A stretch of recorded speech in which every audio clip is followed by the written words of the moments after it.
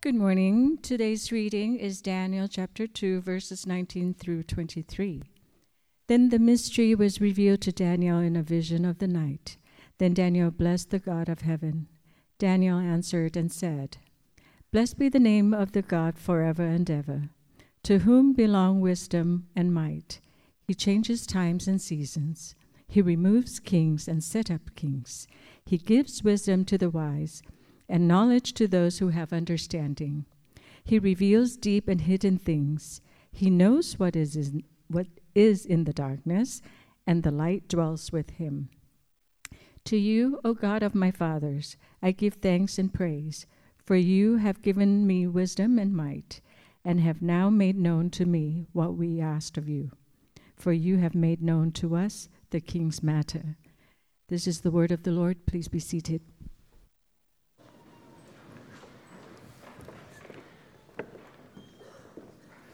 All right, good morning. It's great to see you all here this morning and to be together to get into a new series, short series in Daniel. Again, as has been said, if you're new, welcome. Great to be here with you. Just a heads up, my name's Dave. I'm one of the pastors here, and I typically do the bulk of the preaching. And just a heads up, I have a speech impediment, so I want to make sure that you know what that is and where that's coming from. I also maybe lost my voice a little bit last night.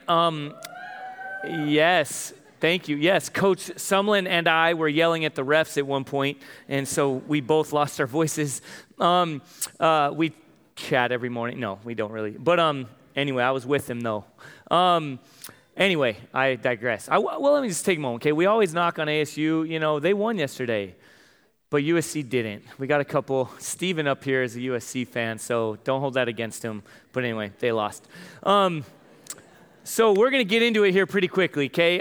Again, we're in Daniel, and so go ahead and turn with me there to Daniel chapter 1. If you have a Bible with you, turn there. It's in the Old Testament, and if you don't know where it is or you struggle to find it, I sometimes do. I'm like, where is that book? Go to the table of contents in the front. There's no shame in that. I just want to kind of decompress that. If you ever feel like that, like, oh no, everyone's watching, I can't find it, and I'm the pastor. That's okay, all right? Go there. If you don't have a Bible, now you should feel ashamed. No, if you don't have a Bible with you, go ahead and slip your hand up and keep it up, and somebody will get you one, okay? We want to make sure you have a copy of God's Word with you to follow along with. Y en español, si quiere la Biblia y no tiene, por favor, levante su mano y diga español. Y si no tiene una Biblia, eso es un regalo a usted. Y esta mañana estamos en el libro de Daniel. Daniel, is that right? Okay, got some nods. I think that's how you say Daniel. But again, please keep this, okay? This is our gift to you, right? We want to make sure that everyone has God's Word with them, okay, to read and understand and follow along with and be shaped by. So before we pray and then get into our time in Daniel, I just want to set the stage a bit for where we'll be in this short series. Okay, we're only going to be covering the first about 7 chapters, and we're going to be doing that over the course of 4 weeks. And so if we were walking through all of Daniel, like we tend to do, is kind of walk through a book of the Bible, then we'd be in this for years. So there's some crazy stuff in there. We'd be talking about, multiple horns and different faces and animals, all this crazy stuff that's really good and shaping, but that's not where we're going to be in it. What we're going to be doing is for this next just over a month, we're going to be in Daniel, and I'll explain how we're going to be engaging that in a moment. Then we're going to be in the Advent season, which is around the Christmas time season, and that word Advent means arrival, and so we'll be really in that season of anticipation and hope as we do every year with the historic church worldwide, really building anticipation for the first coming of Jesus as we remember him coming, and then also his promised return. And so as we stand in this time, we build anticipation for that every year. And then in January, some of you maybe are wondering, what are we doing then? we're going to be in a series from January through Easter that's going to be walking through a book called Love Walked Among Us, and it's by an author, Paul Miller. And so we're not walking through someone else's book. What we're doing in that time is each chapter, he looks at the person and character of Jesus through a particular story or a particular portion of Scripture where you see Jesus in his character and how he related with people, and he kind of walks through that. So what we're going to do is encourage you, and for some of you that are like A+ students, we'd encourage you to buy this book, to buy Love Walked Among Us and read it ahead of time, all right? So there's going to be a lot of pressure on whoever's preaching, all right, to kind of come prepared, because we want you all to read through and study that Scripture and then understand what has been said and kind of get it, and then we'll come and dive into it even more together on Sunday morning. Okay, so again, this will be kind of a character study of the person of Jesus, fully God and fully man, and how he walked among us. All right, so that's where we're headed. And then Easter, and then we'll get into what's after that, all right, when time comes. So Daniel, all right, what do we expect from our time right now in Daniel? So Daniel was an Old Testament prophet, and he lived in a time of proclaiming who God is and what he's doing, his big story, right, his grand narrative. And there is a lot of stuff in there that's prophecy that's looking ahead to the first coming of the Son of God, all right, to Jesus. Okay, so again, just so we understand, this was written many years before Jesus came. And so a lot of what he wrote had to do with building up into that time. And then there's also stuff that's written where Jesus refers to that's not yet fulfilled, that's still to come. Okay, but so sometimes a prophet, right, prophesies, and we think of that, right, as like what's to come. But another role of the prophet is to be like the mouthpiece of God. Okay, a herald of God who's calling out. Some have even referred to as crying out in the wilderness for what does it look like for God's people to walk as his people, to relate with him, to live according to how he has called us to live as though he is God and he is in control in whatever time we find ourselves in. All right, so what we'll see in this short time that we're going to spend in Daniel is sort of a cultural commentary on us and on the day that we live in. Okay, so this theme, as you'll see there, if you can throw it up there, is exiles.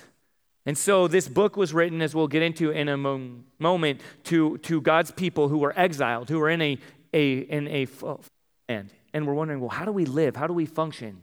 Well, similarly, in our day, we're living, as we just talked about, some in tumultuous times, right? There's like every week, every morning, we open up whatever app we have, or however you engage the news, maybe a paper for some of you, whatever it is, and there's brokenness.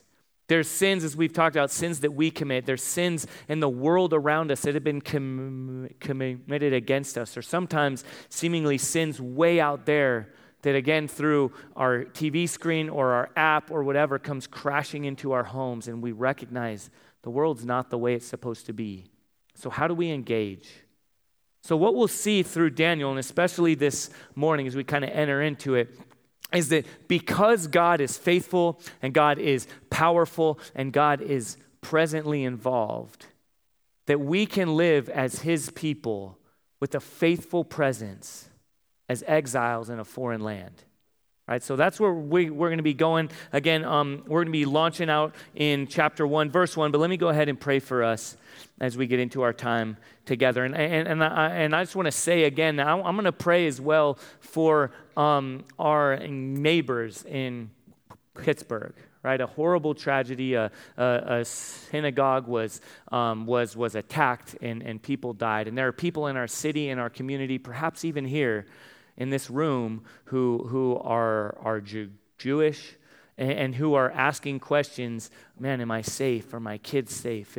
Am I going to be singled out? There are other faith backgrounds as well, as this has happened year in and year out, where our neighbors are asking the same question: how do we live in this world today? And of course, we believe that the good news and the answer is the person and work and authority of Jesus. And so let us pray for for our neighbors, and also pray for ourselves as we engage those people that God has put us alongside. Again, Heavenly Father, we come before you this morning, Lord, humbly. We don't pretend to have all the answers, but Lord, we know that you are the way, the truth, and the life. Lord, we know that you are the fulfillment of all prophecy that from years before you came, from the very beginning, from Genesis, and then into that which we have not yet experienced. That Lord Jesus, all of creation, all of history finds its yes in you. And Lord, we this morning come before you, in a sense, under a microscope. Lord, we pray that you will speak into our day, to our world, and Lord, to us, and to how we're to live, Lord, to things that we might be blind to today as we would just critique ourselves, that maybe, Lord, we could be exposed as we are kind of critiqued by your word. And Lord, we also want to pray for those who are hurting, Lord, who are afraid, who are asking questions. Lord, we pray that you would be near, that you would be the comforter. Lord, we pray that you would use your people to have wisdom and compassion alongside those who are again afraid and are sad and are broken. Lord, we agree with the words of Scripture, Lord. Maranatha, come, Lord Jesus. And we pray this in your name. Amen.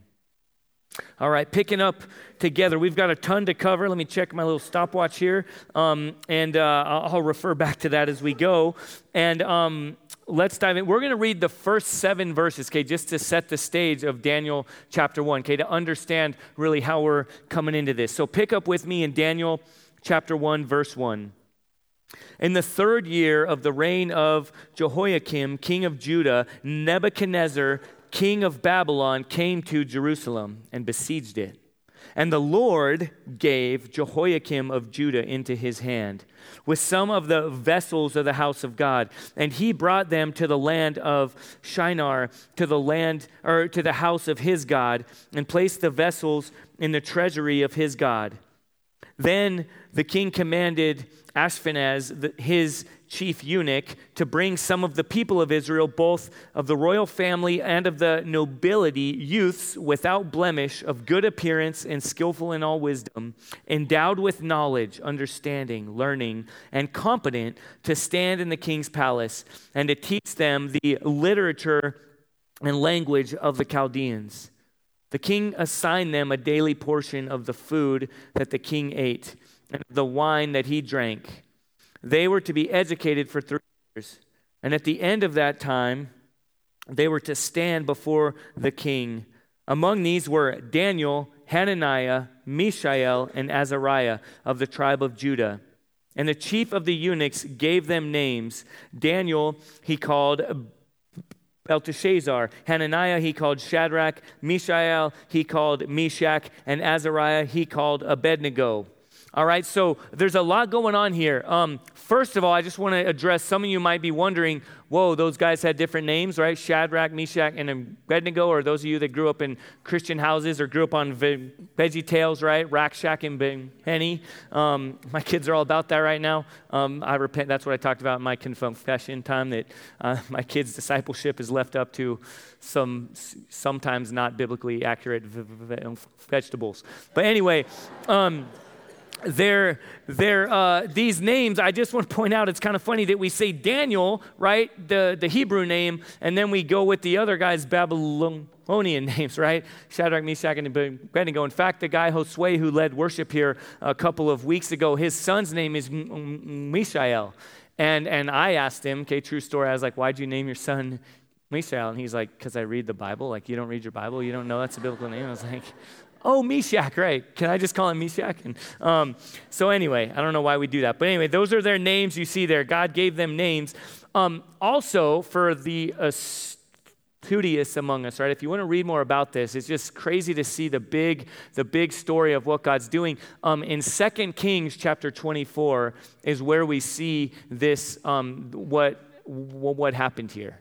Okay, so as you read through a whole book of Daniel, and we kind of think of it in like a silo, it's helpful to step back. And again, that's what we're doing through our series right now in Daniel, is to kind of zoom out and just see the bigger picture. So in 2 Kings chapter 24, again, that's what's happening. This King Jehoiakim, right, is the city Jerusalem, which, by the way, has in that Salem, shalom, peace, the city of God, the city of peace, the city under God's rule and reign, where everything is as it should be, is all of a sudden taken over by this foreign army who worship foreign gods. And yet, how did that happen? It says right there, right, that in verse 2, and the Lord gave Jehoiakim, king of Judah, into his hand with some of the vessels of the house of God. And it's important to understand here, right, that God let this happen.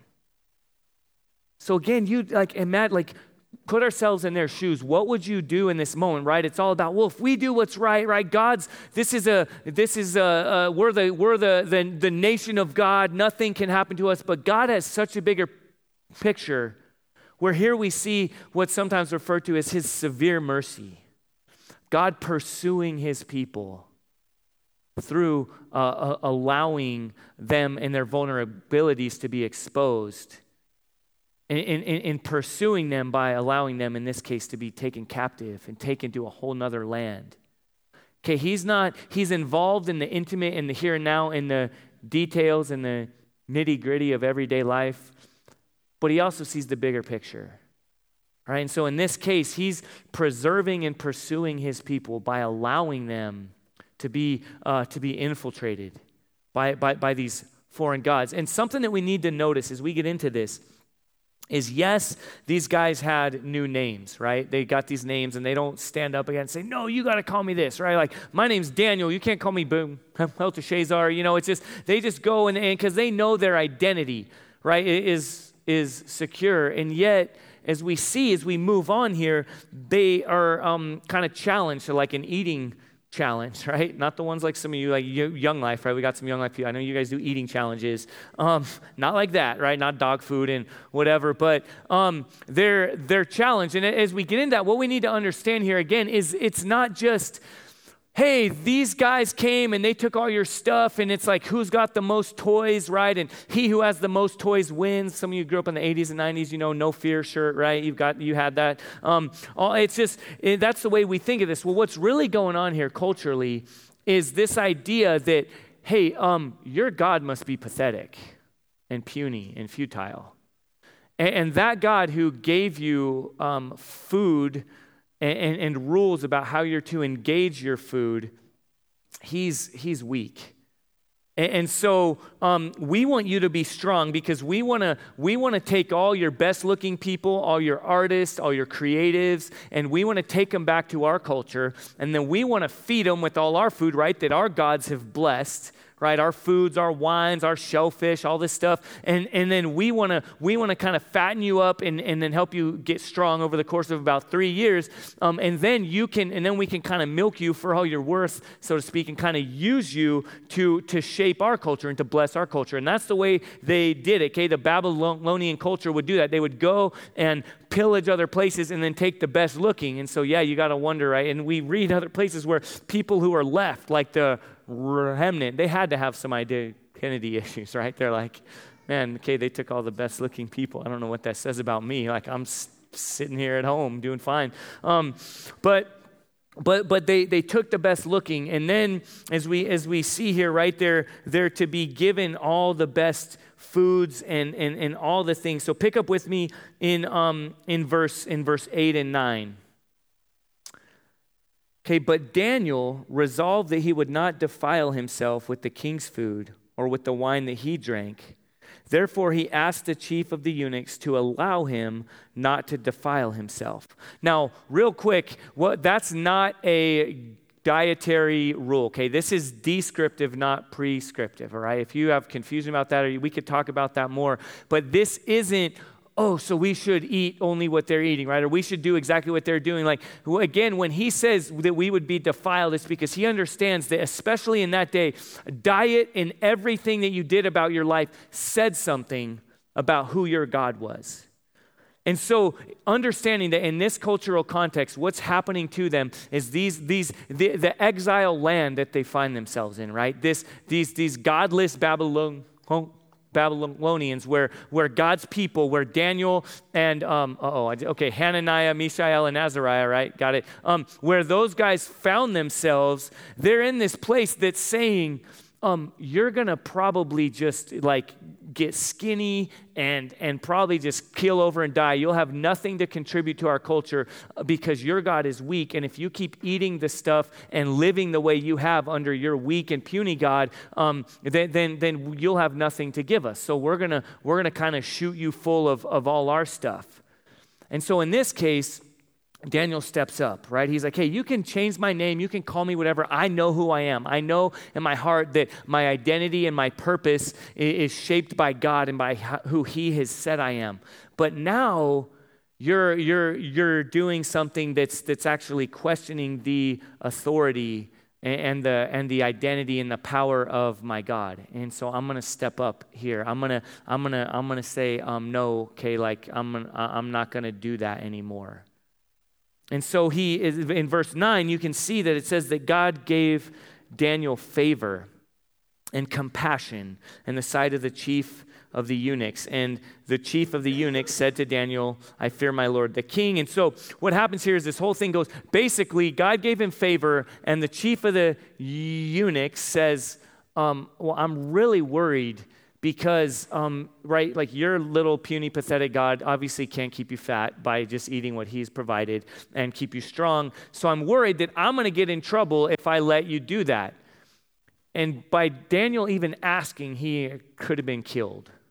All right, he could have said this and they could be like, oh, you get out of here, right? I guess you have nothing to give us. But God was faithful. And God gave him favor, and God protected him, right? And because God knew, okay, this is an opportunity to reveal my power, to reveal my strength. And so God gave him favor. And then what happens here, again, this eating challenge, right, ensues, where basically Daniel says, can me and my friends just eat vegetables and water and give us this section of time? And at the end of it, compare us with these others, right, who are eating all your stuff, all your foods that have been sacrificed and committed to your foreign gods. Okay, and then we'll kind of see whose God wins, right, at the end of this.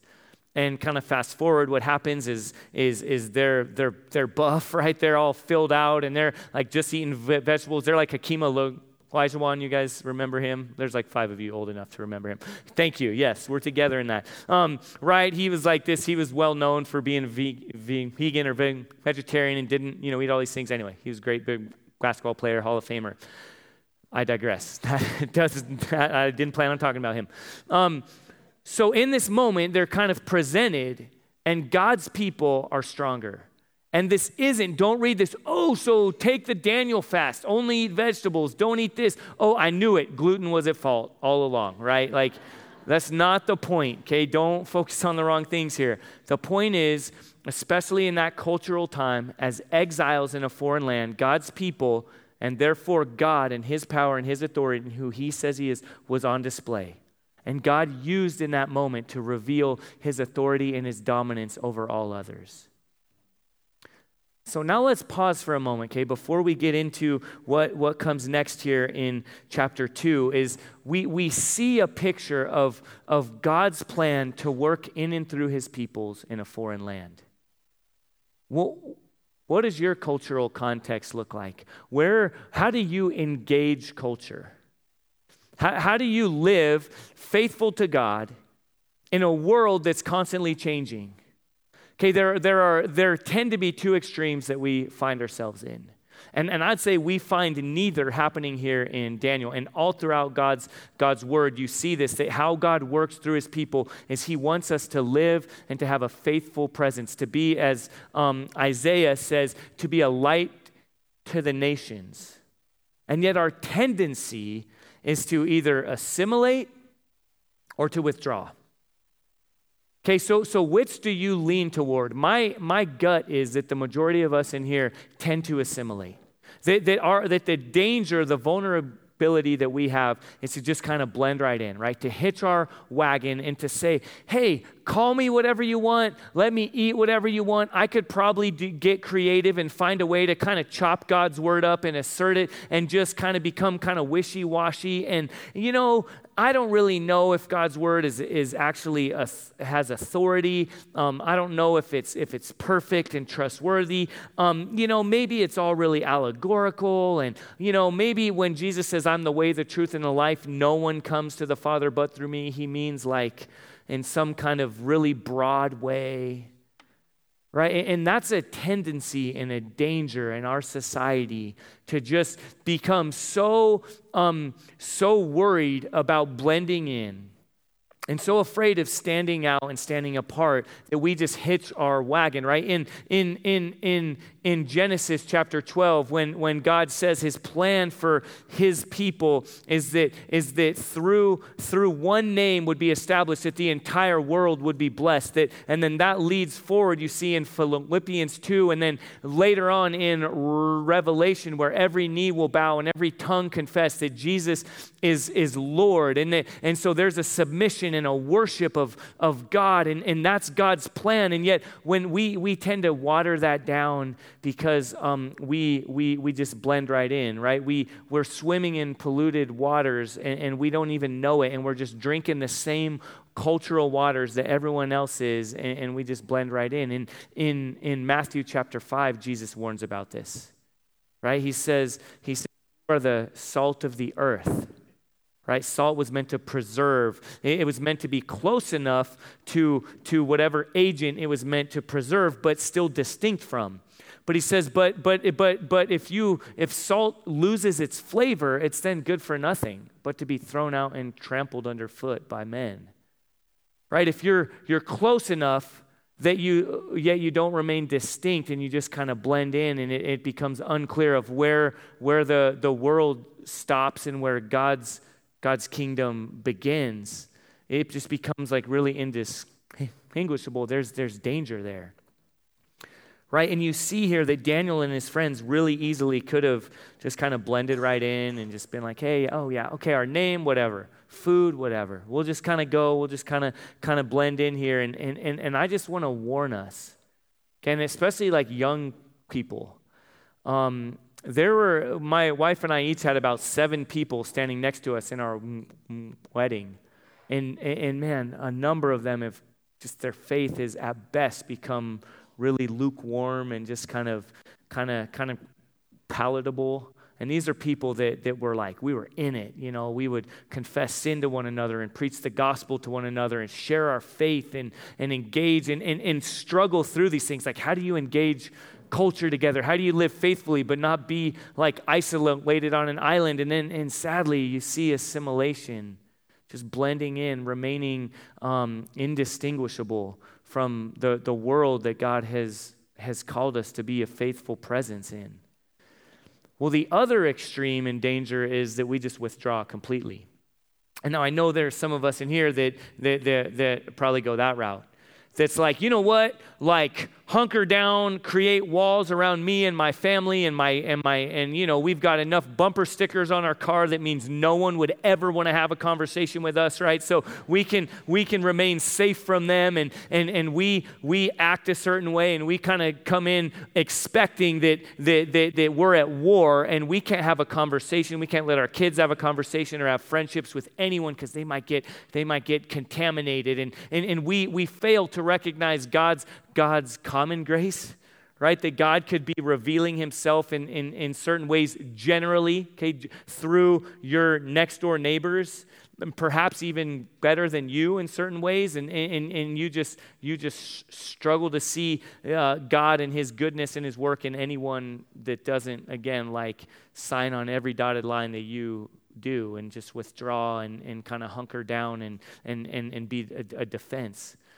Again, that's not God's plan. His plan for his people is that we would be a light, a shining light. In that same place in Matthew 5, when Jesus is talking about his plan for his people, he says, you are a city on a hill, right? And then he's saying, listen, when people light a lamp, they don't put it under the lampstand or under a basket. They put it on the lampstand, and from there it will give light to all who are in the household, and then they will see your good works and glorify your Father in heaven. If you're trapped and hunkered down between, behind the locked vault, how will people see your good works and glorify your Father in heaven?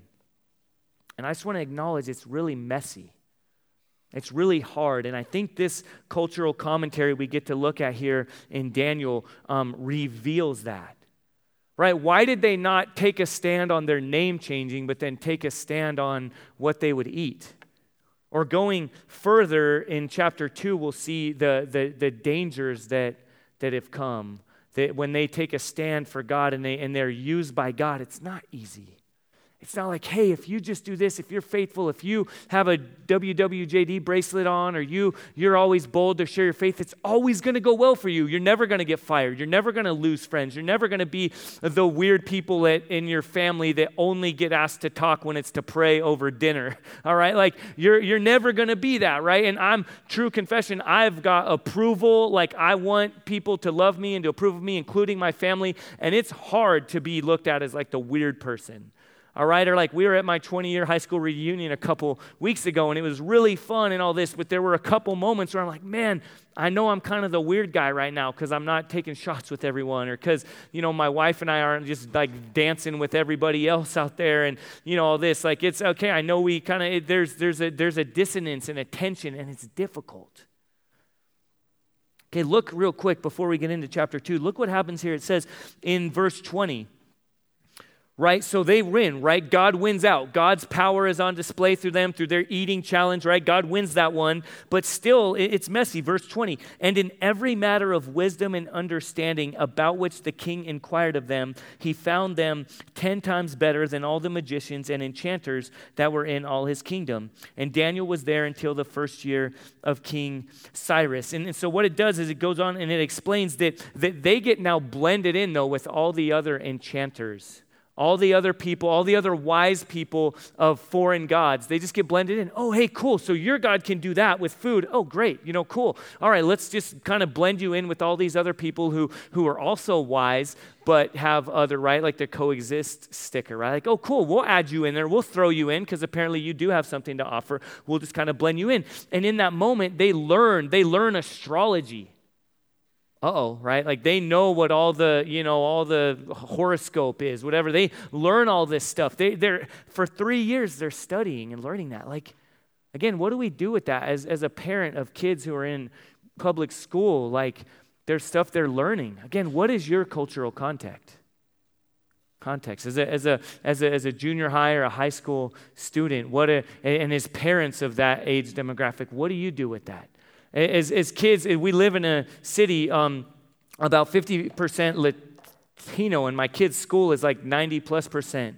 And Dia de los Muertos is going on right now, and we're, people are kind of preparing for that. And I've talked to,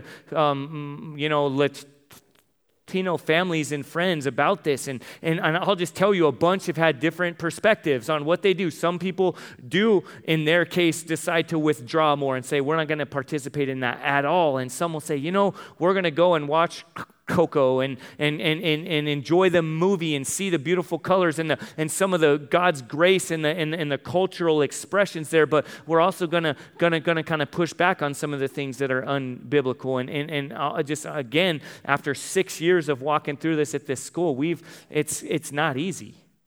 It's not like, obvious choice, just do this, right? I walked in my daughter's class on Friday, and they're all coloring skulls, and there's something in me that says, man, is that celebrating death?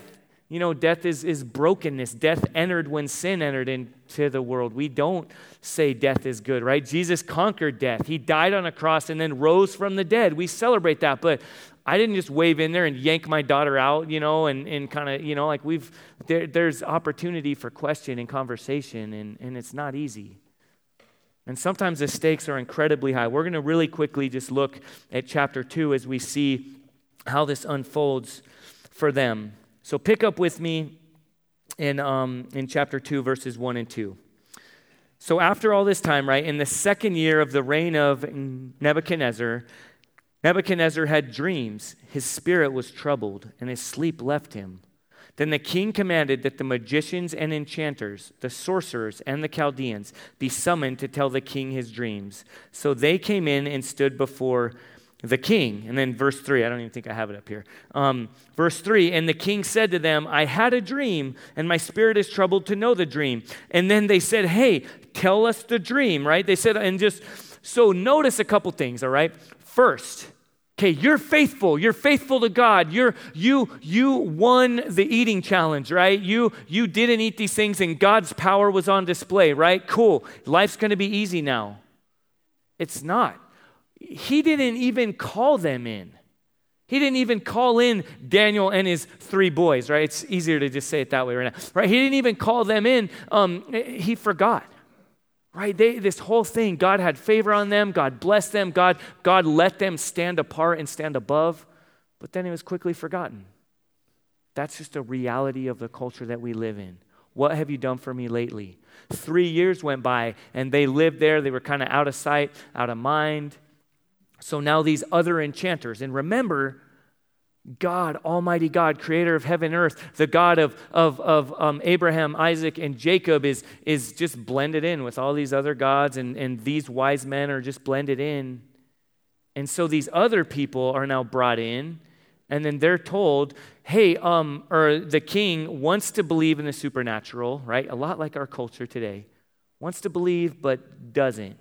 Right, and is intrigued, right? Paranormal activity, all this stuff. There's intrigue, there's interest, there's the spiritual. But then when you start to press into it and speak into it, it's like, whoa, I believe in science. I don't believe in that. And there's this weird dissonance, this kind of herky-jerky reality of culture. Again, very similar to our own. And so these other enchanters get called in there.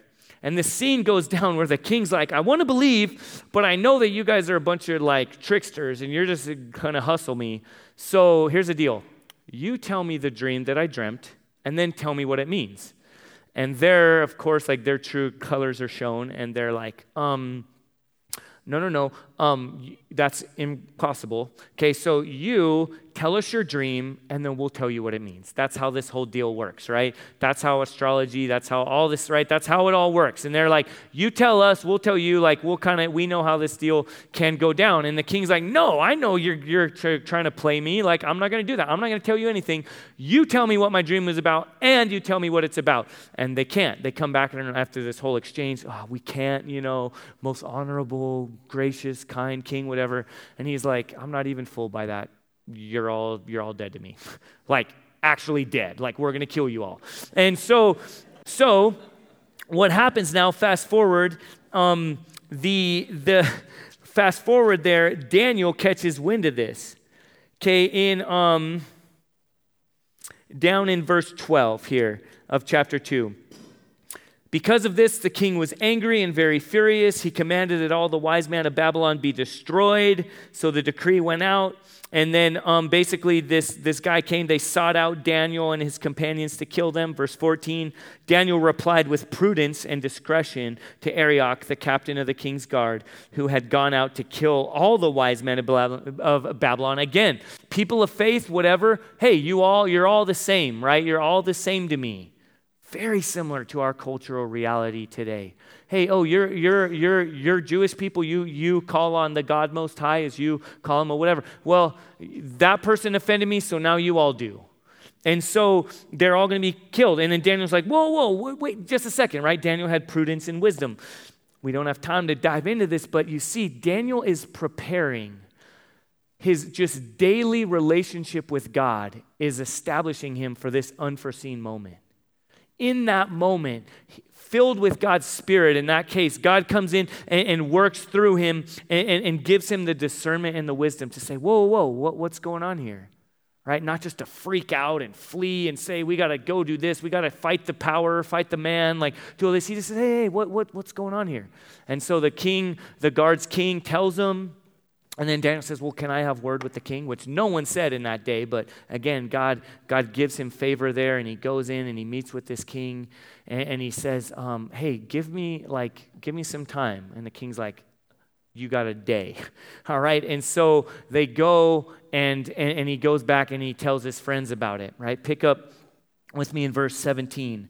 Then Daniel went to his house and made the matter known to Hananiah, Mishael, and Azariah, his companions, and then told them to seek mercy from the God of heaven concerning this mystery, so that Daniel and his companions might not be destroyed with the rest of the wise men of Babylon. And the theme throughout this whole book has been and continues to be God's name, God's authority, God's power, God's work, God's word is seemingly like less than 24 hours away from just being obliterated. So when God calls his people to be a faithful presence, to be a picture of his faithfulness and his power, it's not always easy. Again, put ourselves in these people's shoes. Like they're, right? Daniel goes back and he tells his friends, hey guys, here's the deal. The king had a dream and we need to tell him what his dream was about and what it means, or else we're, all going to die in the morning. Like, what? My kids' action book Bible, it's called. We were reading through this with them this week, and this is how it kind of portrayed this story. It says Daniel's friends are worried. Daniel rushes back to his friends with the news, but Daniel, no one on earth can do what you promised to do. It's impossible. Yes, it is. You're right? Tell me what my dream's about, and then tell me what it means. Like, that's impossible. And Daniel says, you're right. But what is impossible for us is possible for God. We must pray all night if necessary and ask God to give us the answer so we won't be executed. That's real life. Let me just recognize for a moment, in our context where we are, the wealth, I'll just say it, the privilege, the positions we find ourselves, even as the church, we tend to get freaked out about things like, man, if we can't if this policy is changed, we're no longer going to get tax deductions. All right, and let me be real, like that'll affect our budget, right? I might have to go look for another side hustle because I can't get a full paycheck from the church if that happens. Yeah, that'll stink, right? That'll be difficult. But we think that's the end of the world. Right? These people are facing death. And what do? They fall on their faces in prayer, in desperate prayer before God. And I heard this phrase this week, we're too busy burping up our blessings to go desperately before God. What does this look like for us to have a faithful presence as exiles in a foreign land? Right? Some of the blessings that we should thank God for. All right, we don't want to embrace a poverty mentality or try to conjure up issues, right, where they're not there or whatever. But at the same time, we need to recognize our vulnerability. I would say in many ways we assimilate, right? We assimilate with the culture around us because we've grown so comfortable and so dependent on so many comforts, on so many of the blessings God has given us to use for his glory and the good of our neighbor. And we've misused them, and we've taken them for granted, and now we think, well, and we fight those battles. Rather than like them seeing God's name and his glory and his character and his word is on the block right now. How do I represent him faithfully? How do I engage this moment as a faithful representation of God's goodness and his power and his authority and his proven faithfulness through the life, death, and resurrection of Jesus? Is it by demanding my rights every time they're challenged? Or is it by falling on our faces like these people did? Again, in their case, facing death and recognizing desperately, God, if you don't do something here, we have no hope. Our whole mission, our whole purpose as your people is to be a faithful representation of you. And we've wandered, we failed to do that, and you've lovingly pursued us through difficulty by plucking us up and planting us as exiles in a foreign land. But Lord, now how do we live faithfully? And again, in this case, look what happens when God's people come before him desperately. He works mightily. Look what he says in, and we're going to end with this, beginning in verse 19 through 23. Then the mystery was revealed to Daniel in a vision of the night. Then Daniel blessed the God of heaven, and Daniel answered and said, now as we read this next section, right, that Dee read during the scripture reading, let's engage here. Lord, open our hearts and our eyes to see this reality of your work in our culture presently today. Read with me. This is what Daniel said. Let this be what we say. Let this be what flows from our lips and from our hearts and what is bursting from our lives in everyday life. Blessed be the name of God forever and ever. To him belong wisdom and might. He changes times and seasons. He removes kings and sets up kings. He gives wisdom to the wise and knowledge to those who have understanding. He reveals deep and hidden things. He knows what is in the darkness, and the light dwells with him. To you, O God of my fathers, I give thanks and praise, for you have given me wisdom and might, and have now made known to me what we asked of you. For you have made known to us the king's matter. And next week, we're going to get into, it doesn't just keep on getting easier, right? Some of you guys know, or you looked ahead or whatever, right? The fiery furnace and the bowing down to this other God, like this cycle continues. But in that moment, Daniel and his friends remember God's faithfulness, and that leads them to engage faithfully. So again, in our context, just like in theirs, we're tempted to be wooed to assimilate or to completely withdraw. And so what do we do with that? Do we muster up faithfulness? Do we grit our teeth and try harder? No. Just like them, they knew God's faithfulness to their fathers. They knew that God set their forefathers free from slavery in Egypt. They knew that God had protected them in certain contexts from invasion from outside armies. And now as they're facing new and uncharted territories, they still call out to and respond to God's faithfulness.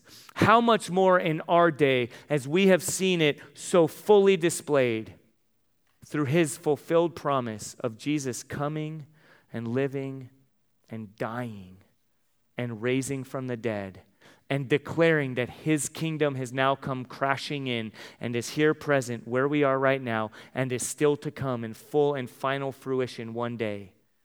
How much more for us to look at God's faithfulness and his power and his presence and to live as his faithful people, even as exiles in a faithful land.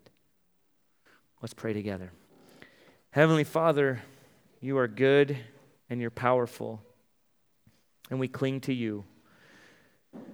Lord, we pray that through your Spirit, whom you have sent, you will lead us now in song, in prayer, in repentance, in power, God, to live in this difficult place in between where it'd be so much easier to just assimilate, it'd be so much easier to just withdraw. And yet you've called us to live as you, Lord Jesus, lived, as a faithful presence, as a picture of God's power, of his trustworthiness, and of the hope we have in him. Lord, we pray all this in your name. Amen.